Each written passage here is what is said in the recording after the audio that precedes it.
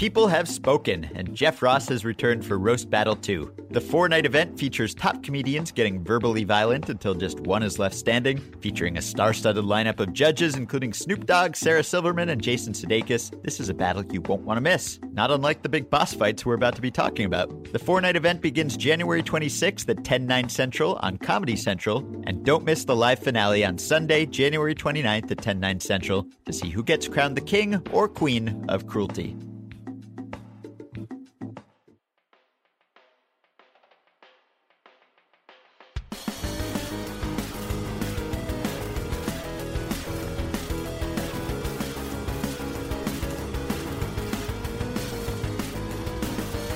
Hello and welcome to Achievement Oriented, Channel 33's video game podcast. My name is Ben Lindbergh and I'm a writer for TheRinger.com. And on the other line, he's the hidden boss. It's my colleague, Jason Concepcion. Hello. Hey, Jason. Hi.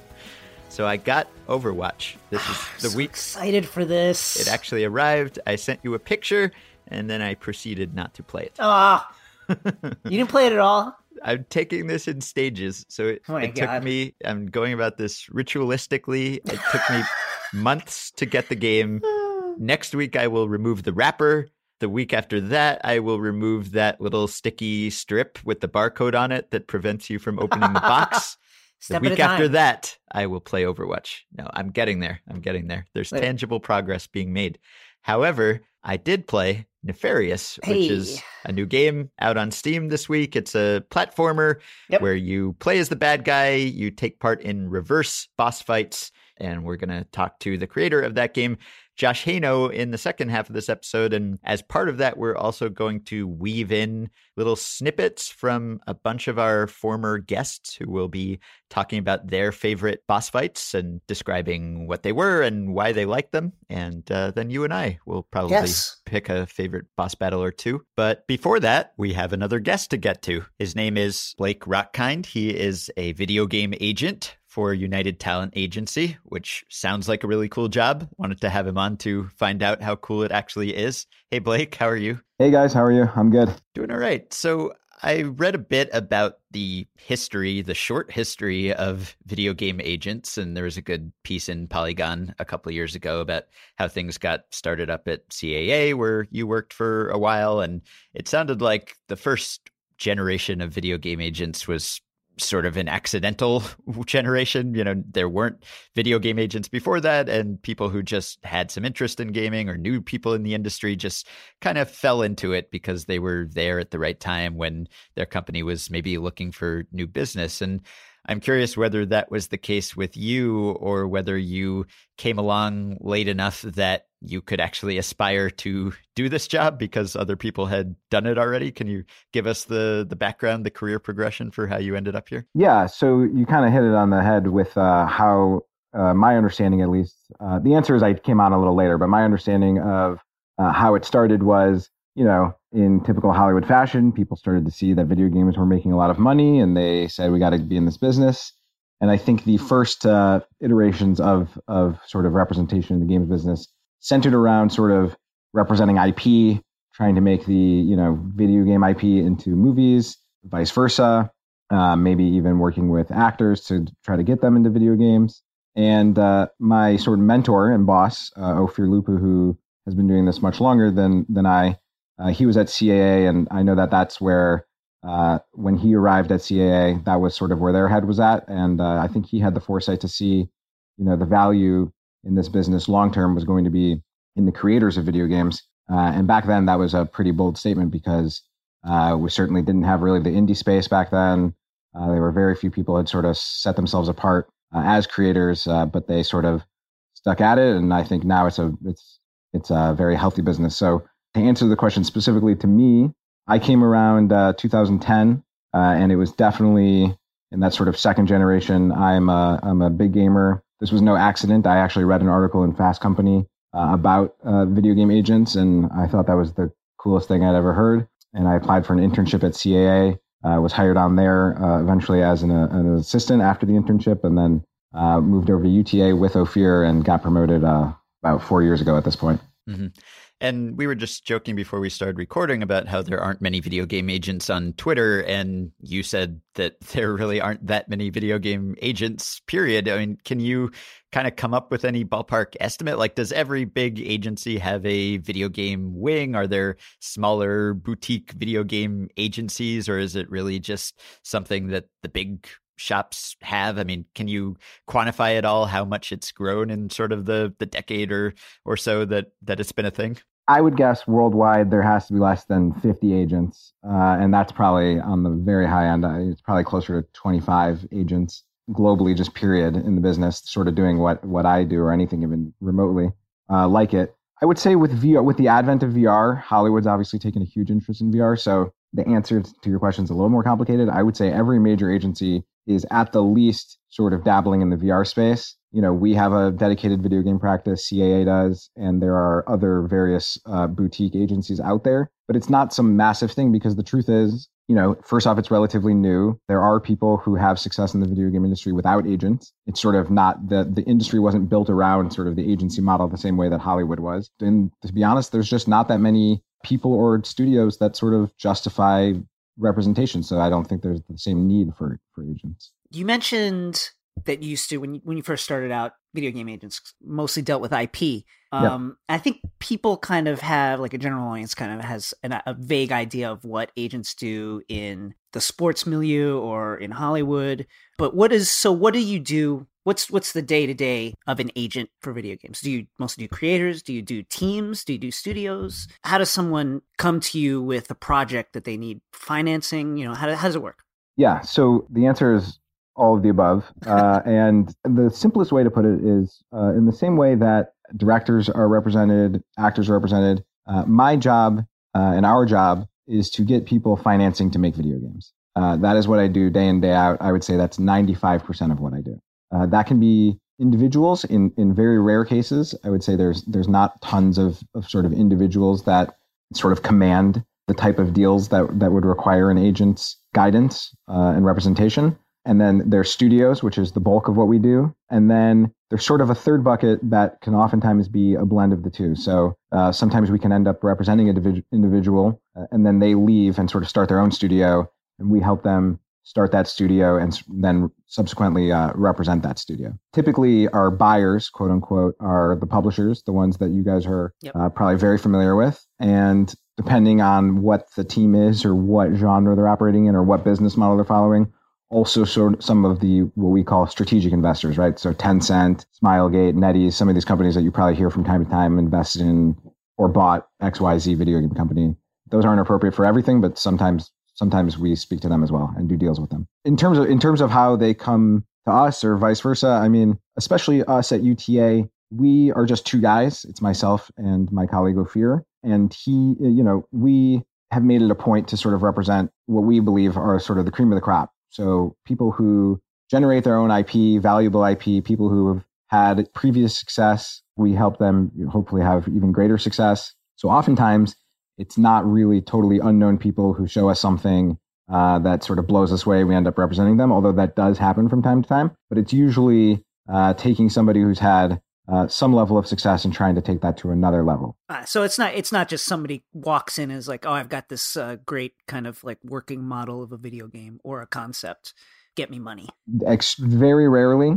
It's not too different from the other big agencies and how they treat any other sort of talent, right? The UTA, I would say, rarely would take on a completely unknown artist who had never done anything, unless they had a script or something along those lines that was completely mind-blowing, right? And so it's the same thing. There have been cases where we have sort of repped clients out of seemingly nowhere. But most of the time, it's people who have either been behind big AAA projects that you guys are familiar with, or studios who've made great indie projects that you guys are familiar with.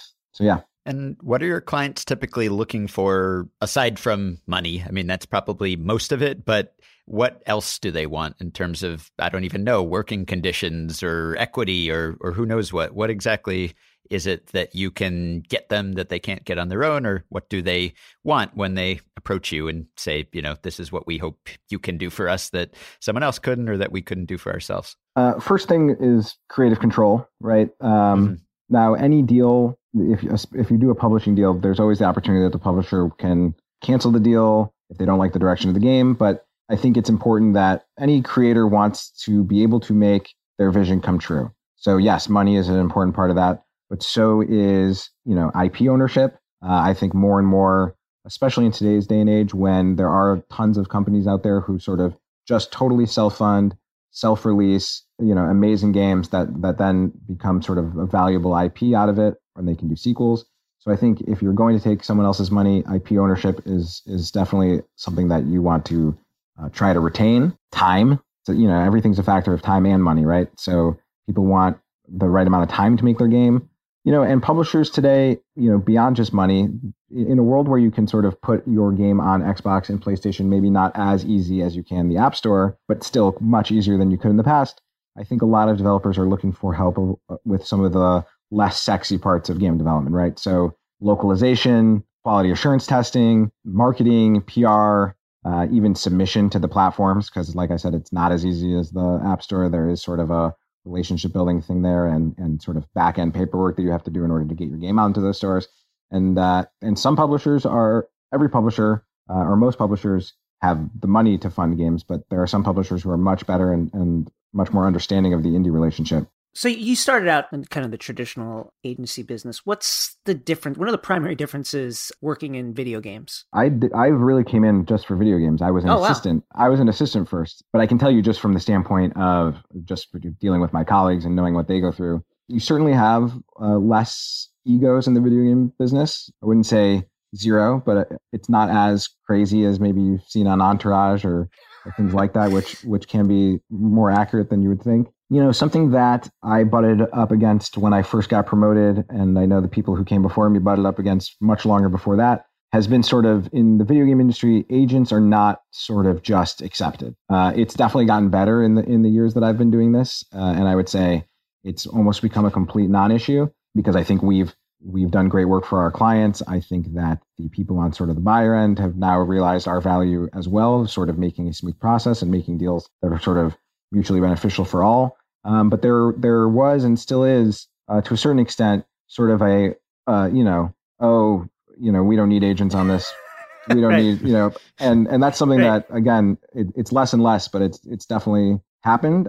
And also even just explaining what I do, right? I came on this podcast and you guys asked what I do, because if you say, hey, I'm a film agent, nobody asked you what that means. They've seen, seen enough movies. So 100 years of cinema behind that idea. Exactly.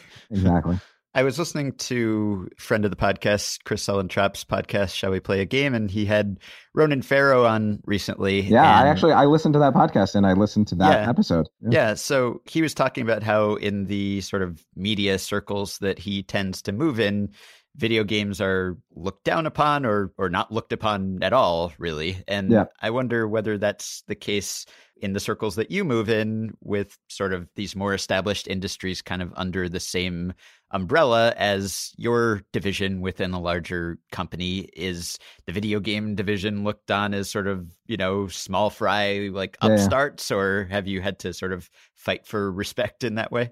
So on the social side of things, I listened to that episode and I know Ronan sounded like he hangs out with an older crowd. I would say I'm 28. Whether it's my colleagues, friends, I think I'm on the upper end of a generation that find video games to be completely normal. I grew up with video games. Most of people I know grew up with video games. Now, a lot of them sort of fell off as they got older, and some didn't. But I think you'll only see that become more and more normal as sort of the Minecraft generation grows up and sort of inherits the earth. And eventually we'll have a president where you'll be able to go see what their gamer score was on Xbox Live. And I very much look forward to that day. Professionally speaking, one of the things that I love about UTA is we do not feel like small fries at all. We find that the company is very interested in what we're doing, is very supportive, and always wants to hear, when we have something exciting to share. Ophir works very closely with Fumito Ueda, and I can't tell you how many people wrote him congratulatory emails when The Last Guardian came out. And that was a very cool thing and a very supportive thing of our colleagues. So in that respect, it's great. How has esports kind of changed your side of the business? You guys deal with that at all? Yeah, that comes up all the time because where there's money, there's going to be some sort of agency interests. it's definitely something the agency is exploring. There are things in that space I can't talk about currently that are in the works. You're signing me as a professional Overwatch player? Yeah, exactly. Are you an Overwatch fan? Oh yeah, big time. Oh, nice. Yeah, yeah. Me too. I'm excited about the Chinese New Year event. Yeah, I'm hoping for my my Reinhardt skin to drop. Hasn't happened yet. But... I didn't get I play Zenyatta, and I did not get the Christmas skin. I didn't get the Nutcracker skin last time. Oh so man, I'm hoping I can get this the one. Christmas skin. I'm not proud to say this, but I dropped probably like $30 on loot boxes until it popped up. Yeah, I dropped 15 and still didn't get it, and I stopped. So. So yeah, there's definitely interest in esports, both at UTA and I'm sure the other agencies as well. And I know that there are esports agencies sort of in existence. Me personally, I do this because I love video games. If I wasn't an agent, I would be doing something else in the video game space. And the truth is, most of the video games, with the exception of Overwatch, Overwatch totally took me by surprise how much I like it. But most of the games that I am interested in, personally and professionally, tend to be sort of narrative focused, linear with a beginning, middle, and end. And so on a personal level, I don't have an extreme interest in esports. I would love it. Nothing would make me happier than if one of my clients were to make a game that was popular enough to become an esport. That would be incredible. But I always, when this does come up all the time, and one of the things I say is asking a video game agent, not that you were asking me if I was going to be an esports agent, but asking like a video game agent if they were going to become an esports agent or start representing esports players wouldn't be that different than asking a television agent if they were going to start representing NFL players. Both of them are on, both Modern Family and football are things that you watch on TV, but they're totally different sectors of television and entertainment. And I think that esports is no different than that and will only prove to be sort of this totally separate business that exists in the larger video game business, which is large enough to encompass a multitude of businesses. Virtual reality as well will probably become its own sort of vertical business. And so I gather that optioning games for movies and that sort of thing is not the bulk of your business, but I assume it's something you've been involved in along the line. And can you tell me kind of what the interest level is right now with movie studios? Are they scared off by the track record? Do they still see video games as a fertile ground for potential adaptations? Are there any misgivings? What's the state of that side of things? Yeah, I would say for a while they were scared of the track record, maybe 2 years ago. And I think right now, for various reasons, we're sort of in an upswing in interest. I field a lot of calls just from other people in the industry who somehow find my information or their colleague tells them to call me, and they'll ask me about a video game and whether or not I think it's a good IP and whether or not I think it would make a good movie. Oftentimes it's because they saw a commercial for the game, which if you're seeing a commercial for the game on TV, it means it's probably too late to pick up the film rights. But I do believe that there's a upswing in interest for a few reasons. One, obviously, the comic book movie genre has, I don't want to say peaked, but it's been around for a while, and that well is sort of becoming dry. And I think people see video games as sort of the next thing that can sort of be that well of IP, because the reason people like comic books, besides the fact that there's a story there, right? It's also there's a built-in audience. But I think the important thing is you have to make a good movie, right? No one's going to go see a bad video game movie because they like the game. Or I shouldn't say no one, but not enough people. Mm-hmm. So I'm still waiting for that great video game movie. Yeah. But I will say I saw Assassin's Creed because it was the first time that somebody had made a movie of a series. I guess if you don't count the Super Mario Brothers movie from like '94, but it was the first time that somebody had made a movie of a series that I like and have played many games in. Mm-hmm. And I actually thought that movie, like, it wasn't, I mean, I probably shouldn't say this because it's okay. I'm going to get myself in trouble, but it was not as bad as reviews would have you believe. That's what I will say. Yeah. We talked about it on the podcast and we didn't think it was good, but we didn't think it was worse than your generic run of the mill, not good movie.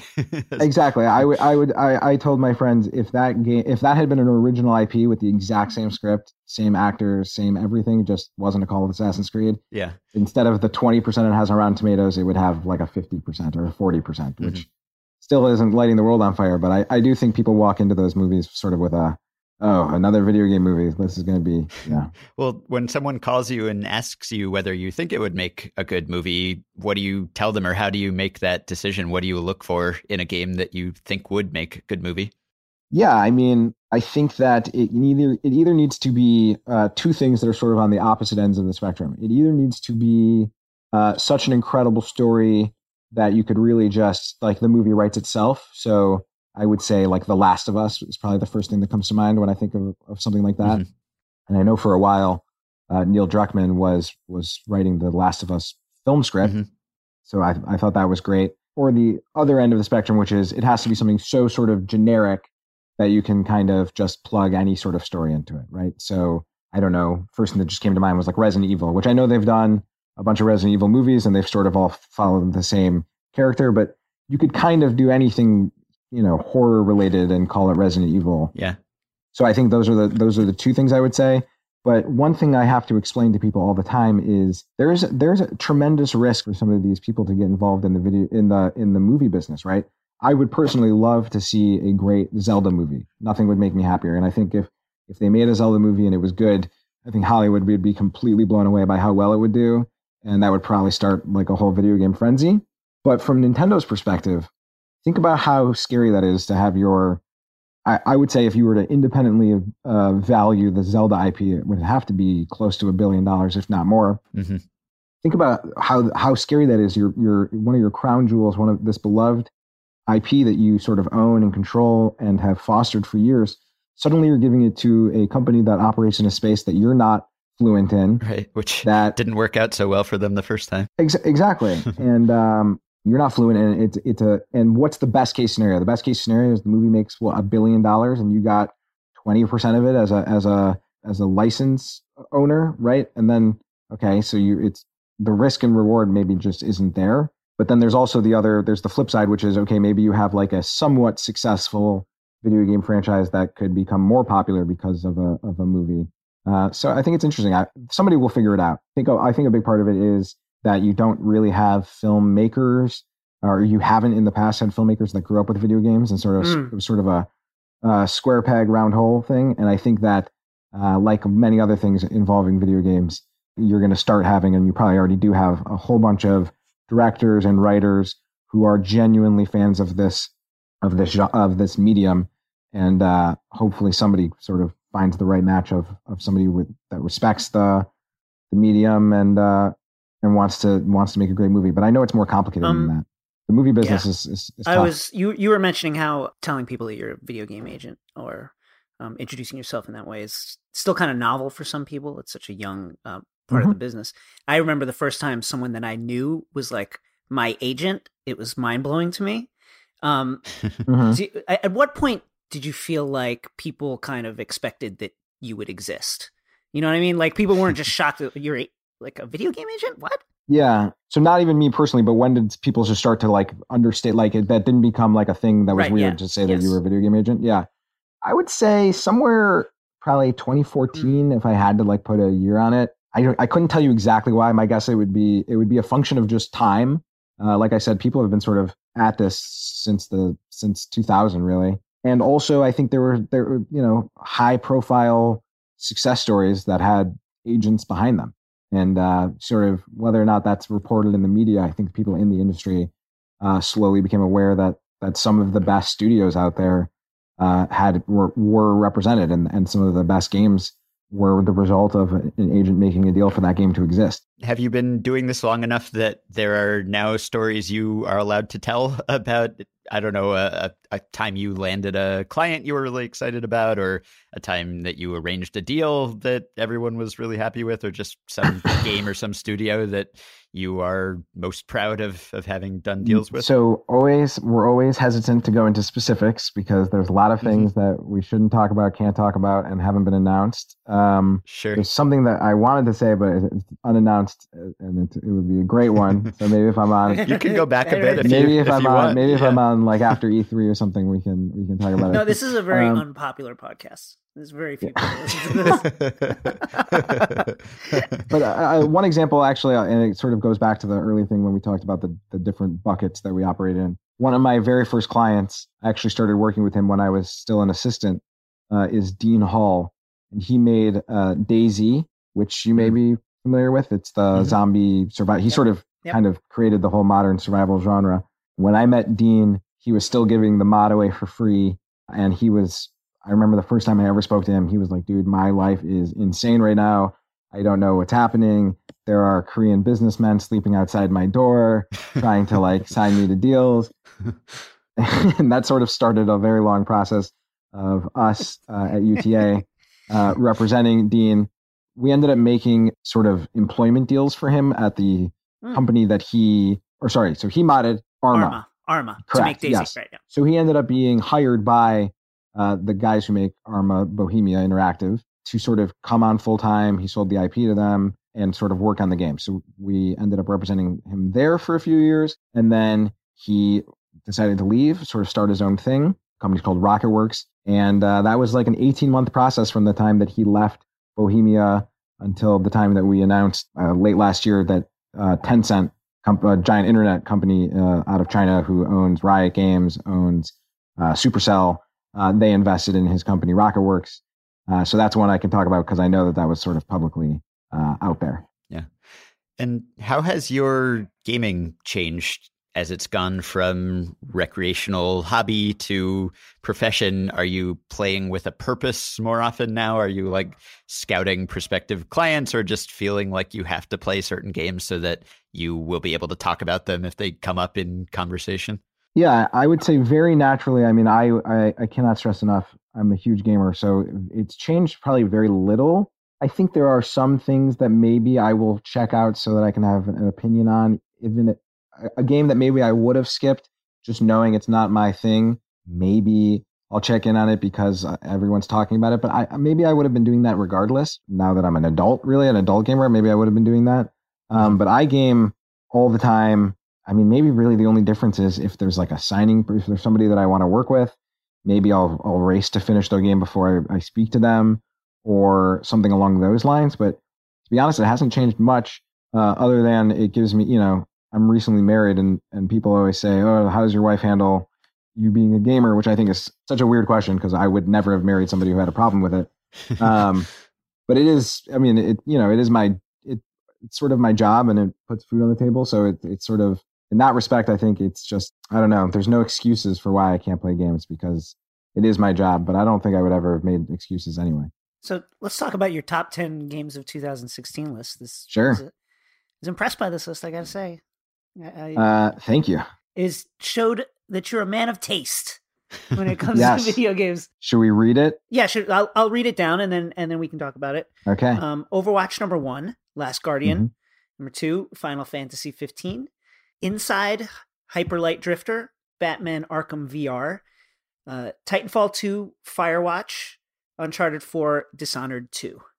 So if you have anything you want to say about these games, Overwatch, we'll start with Overwatch. Yeah, I mean, Overwatch, I think, was sort of the objective game of the year, whether you're talking about quality or not. It was easily the most important game or the sort of game that garnered the most attention.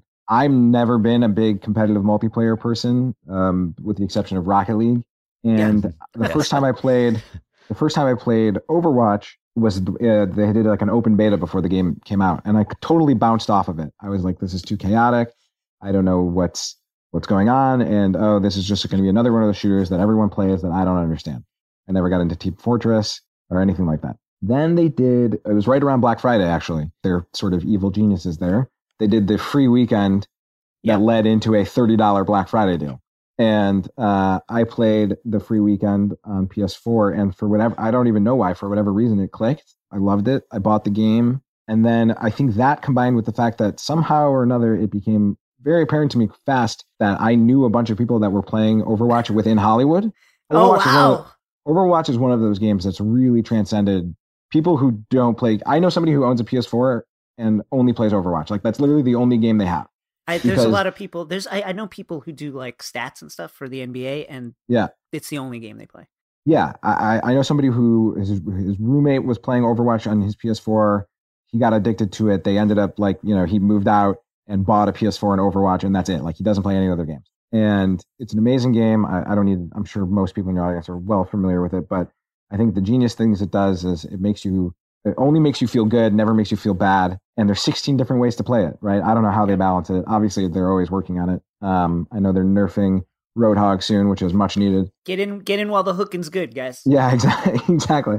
but there's 16 different ways to play the game, and it took me a while to sort of find the characters that I liked. I eventually settled on Zenyatta, which is maybe bad because now it's like I don't even enjoy it if I don't play as Zenyatta. I'm like I'm one of those now. Well, he's very much in the, like, everybody. There's nobody that can really argue with the Orbs of Discord. Yeah, exactly. Well, and the other night, it may have even been last night, somebody else did take Zenyatta when I was playing, and I started playing as I forgot. I think I was playing as Pharah.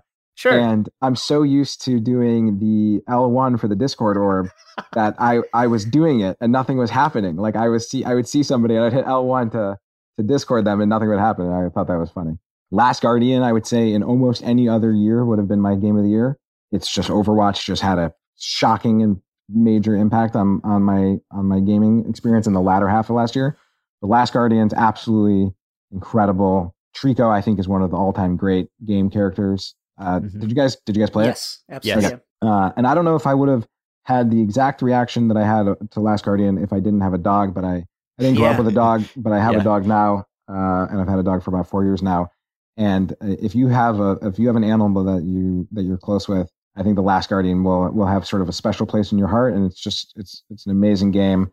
I'm glad it lived up to the hype. Final Fantasy 15. I'm a huge Final Fantasy fan from back in the day. I'm one of those. What's your favorite iteration of the game? 7, because the other answer would be 10. But what happened when my brothers and I was the youngest of 4. And growing up, we played a lot of video games together. I think it's one of the reasons why I am such a big gamer, because it was a cheap way of entertaining all of us. We used to play games all together collectively in the basement. And there was one winter break that we were playing Final Fantasy X for PS2 in the basement. And we probably got like 20 hours in together, and our memory card got corrupted. No. So I never finished Final Fantasy X. So I can't say that that's my favorite. Although I loved Final Fantasy X, but I never finished it. And I thought 15 is definitely not without its flaws. You can tell that it had sort of a long, I don't want to say troubled, but tumultuous development. I think that's well documented. There are just parts of the game where like you're like, oh wow, they clearly just cut out a huge chunk there. The car is trash. I disagree. I actually love the car. I think it's no game has ever like captured a road trip like it. That is true. I couldn't believe the car itself. The car itself is trash. That Final Fantasy would take such a, and it sounds like even Resident Evil 7 does this too, that there are these big AAA franchises that sort of would take such a big, left turn in a risk, so to speak. I was blown away by like it has a tone that I've never seen any sort of big game like that have. It's the quintessential greater than the sum of its parts game, because if you look at each part on its own, you could find a flaw in every part of that game, and yet I absolutely loved it. And I really, really sincerely hope that they make a 15 too. It sounds like the game sold really well for the franchise, so hopefully they will. Just to close, you brought up VR earlier, and we've talked on the podcast before about the past and the future and where it's headed. And I'm curious about your perspective as someone who's sort of on the front lines. Do you expect it to be a big part of your job in the near future? Is it going to keep growing? Do you think that the issues it's had, typical for any first generation hardware, are going to persist, or will it all be figured out and take over the world? So I think that VR success and AR success, and some people will tell you, like some people are like, oh, a very common thing I hear sometimes is like, oh, VR is not where it's at, it's AR is where it's at. Mm-hmm. And there's truth to that, but I also think that that's like, you're trying to sound a little too smart. Like, they will become the same thing. If AR becomes the thing, Oculus will just be an AR company. Like, they're not that different, right? It's things in front of people's eyes that make them perceive and experience things that are beyond our current reality, right? Mm-hmm. But I believe that their success is inevitable. I think it's too cool to fail, VR. I do think that there is a little bit of a hangover, because it's very rare that something's sort of been out there in the ethos and in the developer community for so long without being commercially available. Apple announces the iPhone 1. The iPhone 1 still comes out within like 6 months. Right.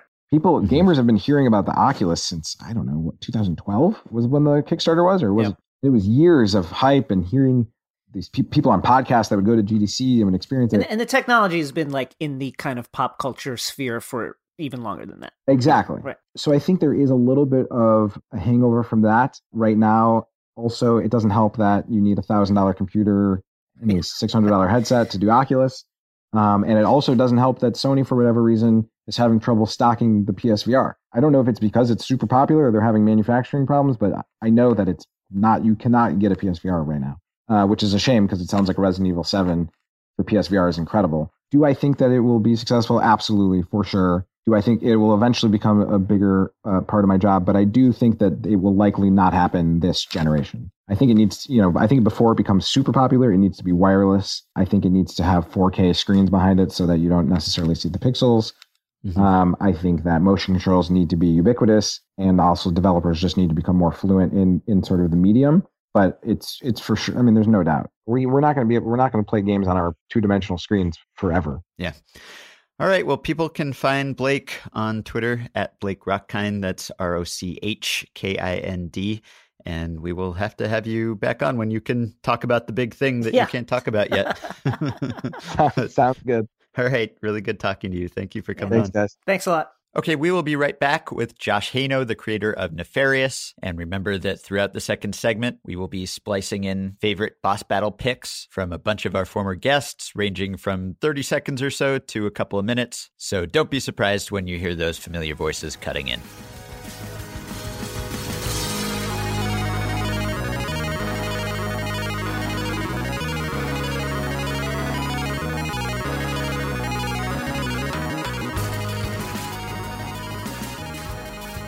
All right, so we are welcoming in now Josh Haino, who is the storyboard artist, animator, and creator of Nefarious, a game that came out for PC on Steam earlier this week. He is coming to us from PAX South, where you can find him in a booth hawking his wares.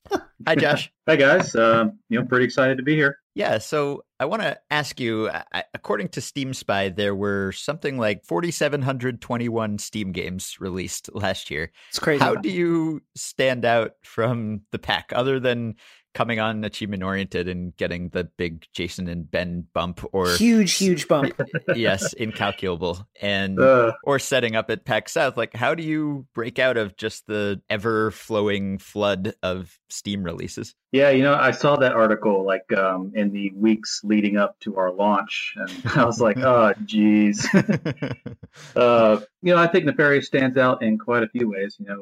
Obviously, the whole tagline is "You are the villain," which not a lot of games do. Some do, but I found in those games where you play as a villain, you either fight other villains or you fight heroes who are basically kind of corrupt. So in this game, you are a Bowser type villain, and you fight genuinely good heroes. And aside from that, you're not just the villain from a story perspective. We go out of our way to make sure that you're the villain in mechanics as well. Which brings us to instead of rescuing the princess, you kidnap the princess, and the princess will affect game mechanics in some way. We have an Insectian type princess, and she has wings, so you can jump higher. We have a lava type character who when you kidnap the princess, she turns your grenades into this lava trail that you can run on, so you can kind of create your own platforms. Mm-hmm. Not only that, we've got reverse boss fights, which is our kind of our biggest way to distinguish ourselves from games where you play as the hero. In our game, since you are the bad guy, you are the boss fight, and a little hero will show up, and you get into this giant machine, and you fight them.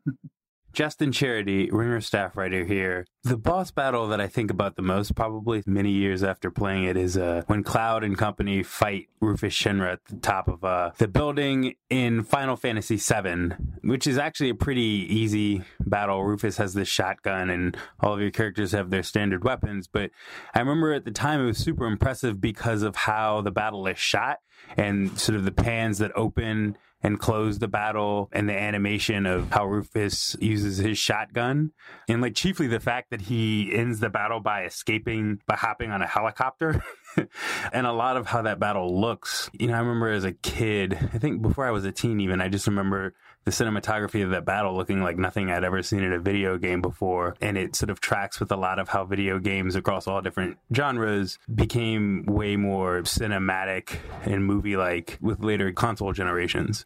And you kind of have subverted the typical kidnap the princess formula, which, you know, comes under fire nowadays, like with Super Mario Run, for instance, took a lot of criticism for just being the same regressive formula where you are the guy and you kidnap the girl and she's helpless and she's the damsel in distress. And in this game, of course, you are the villain doing the kidnapping, but the princesses are kind of complicit. It's like almost a symbiotic relationship between the villain and the kidnappees, and sometimes the kidnappees kind of become the kidnappers. So was that in your mind as you were laying this out? Yeah, so like, you know, in a lot of these other games, you only see the princess once at the beginning of the game, and then you see her at the end.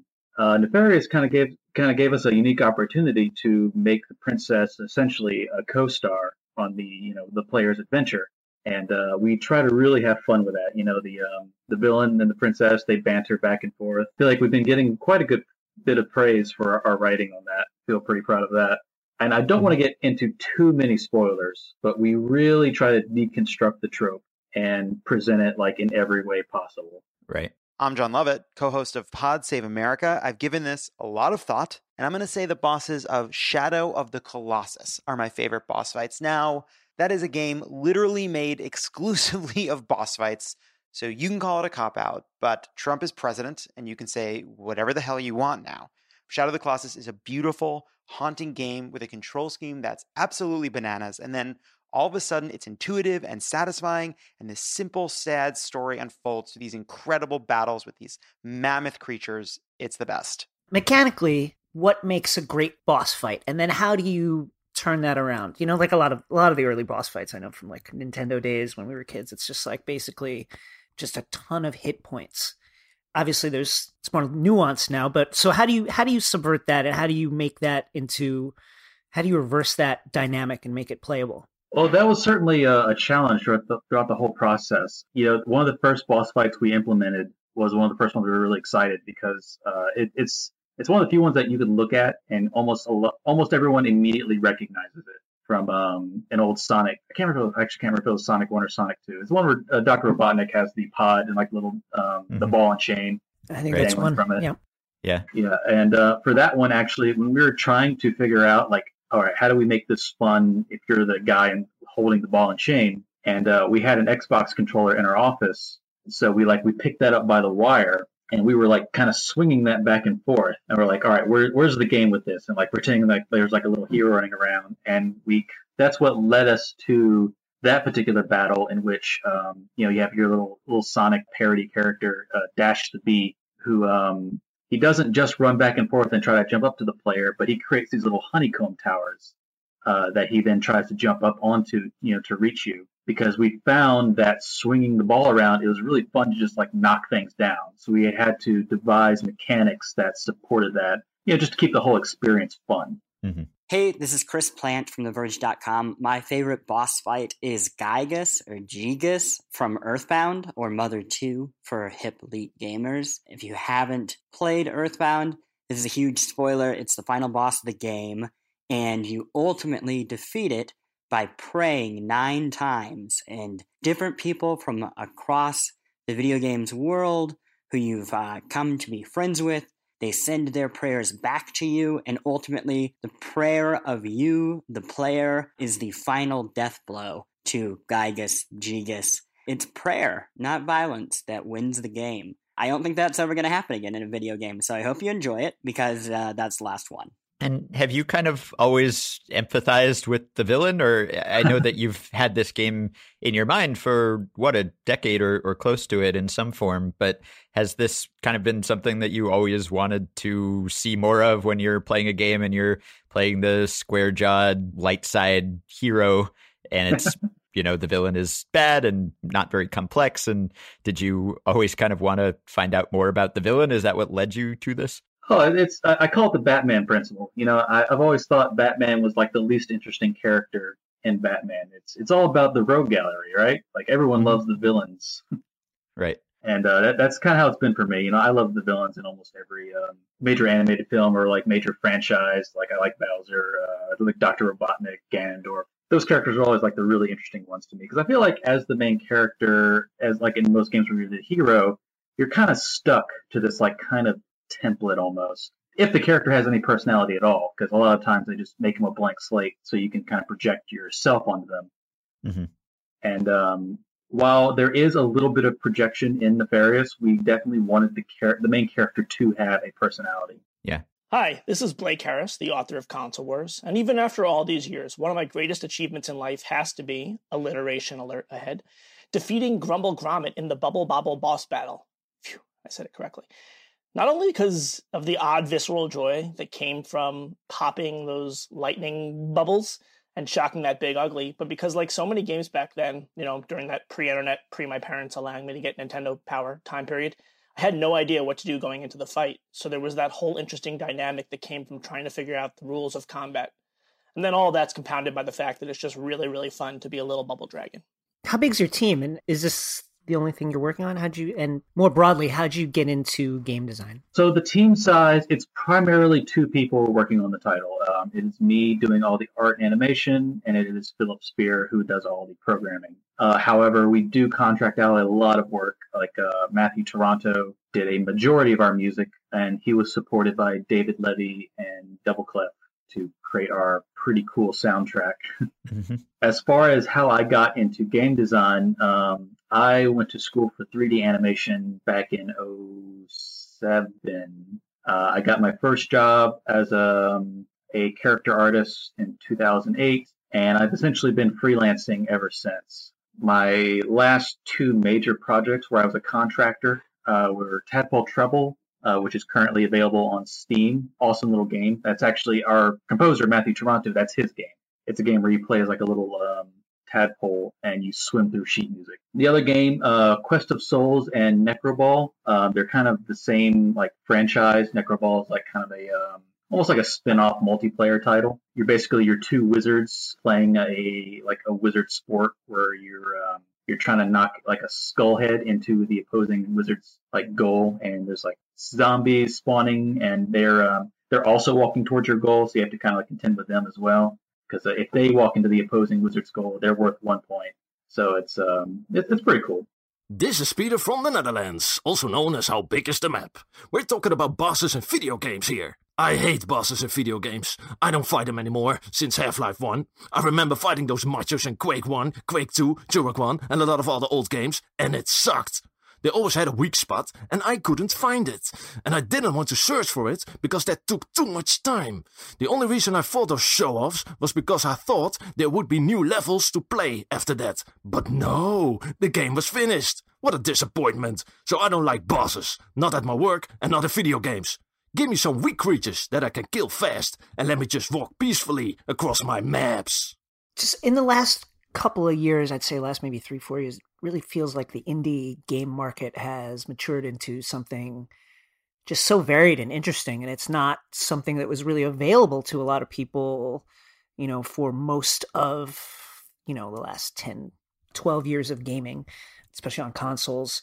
With the Steam marketplace really being so varied as it is, how have you seen the industry change with kind of the rise of indie games?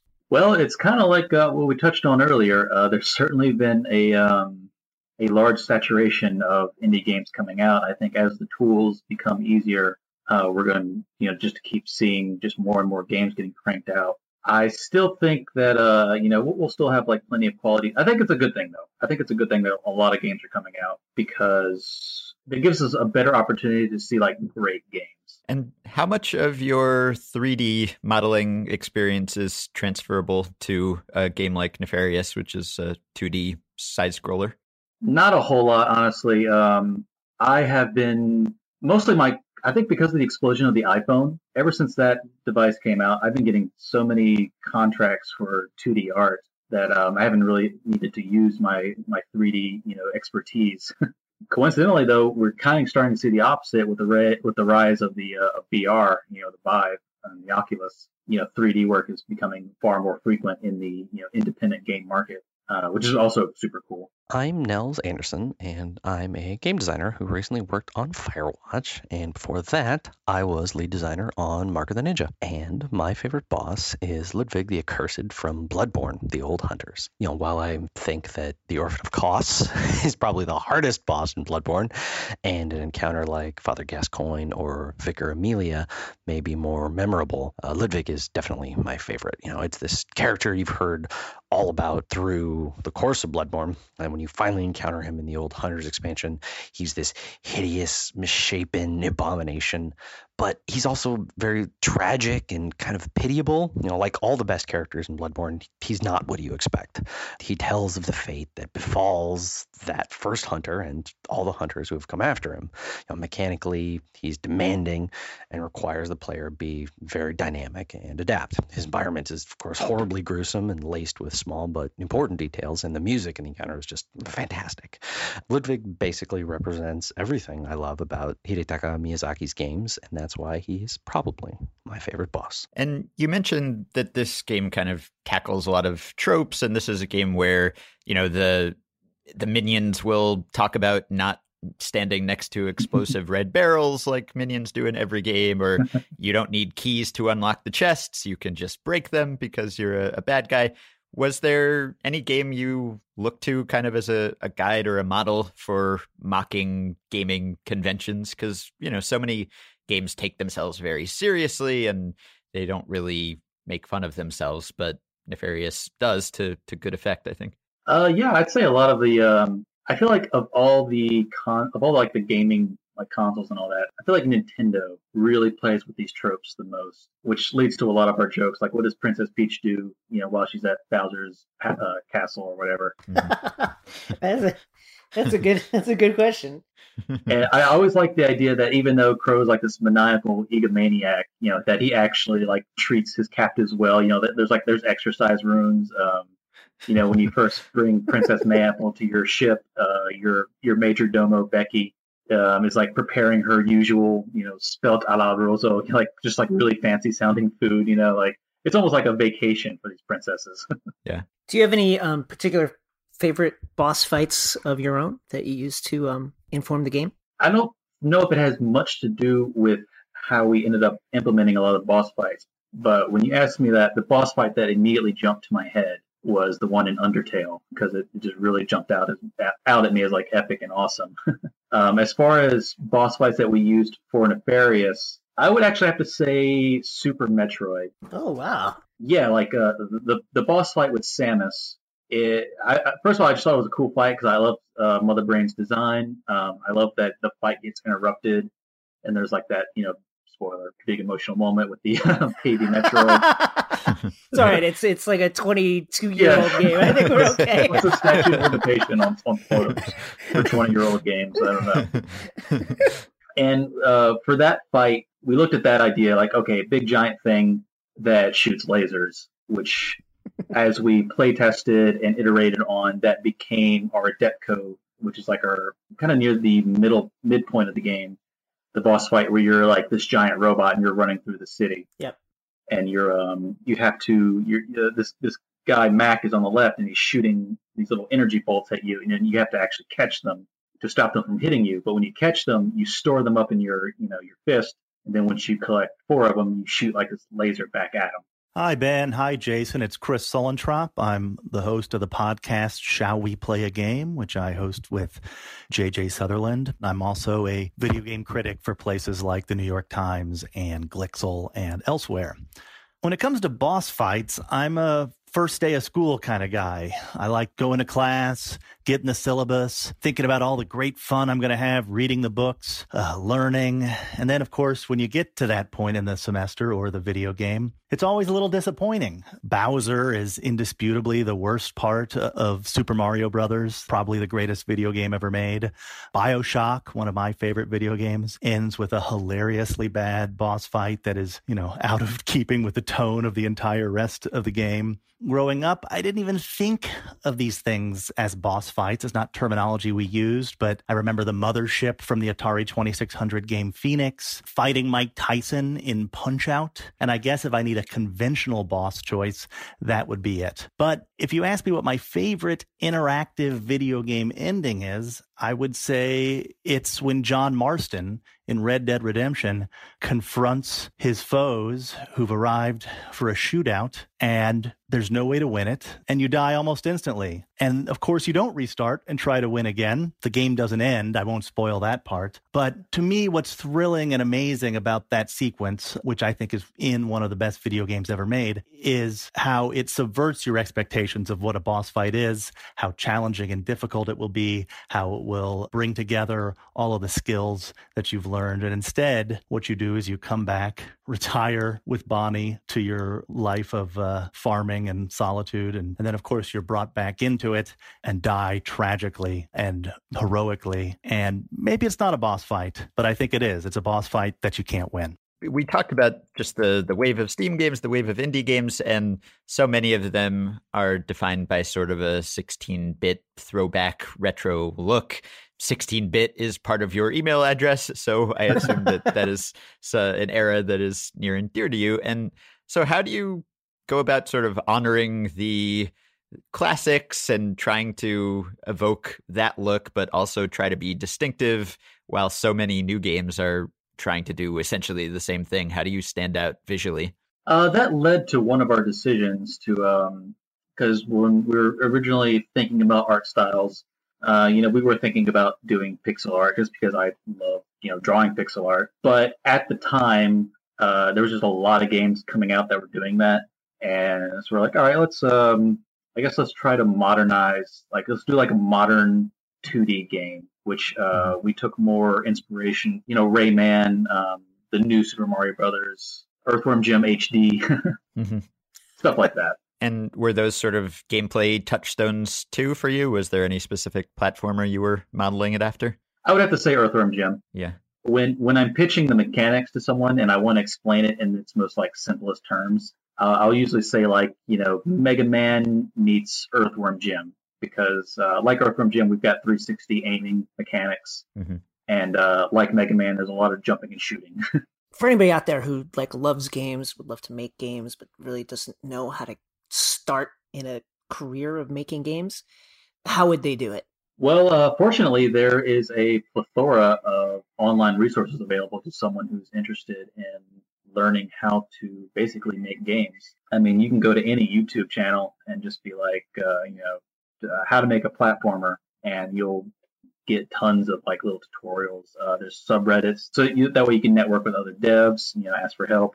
I believe even the Unity website has a good, library of tutorials. And I mean, Unity's free. You just need an internet connection and not even a super powerful computer, but, just go and download it and, start making games. Definitely pick a focus. Well, if you want to do it professionally, I think it's always good to pick a focus.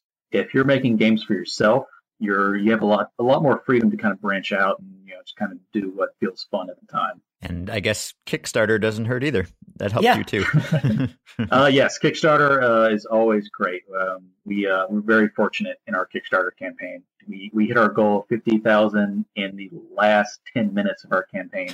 Ooh. Yeah, the morning of the last winner. Day. Yeah. We had to hit 40,000. I was like, oh, how am I going to raise $10,000 in one day? So I was there's no way I could cover the rest of that myself, So it was a very stressful day.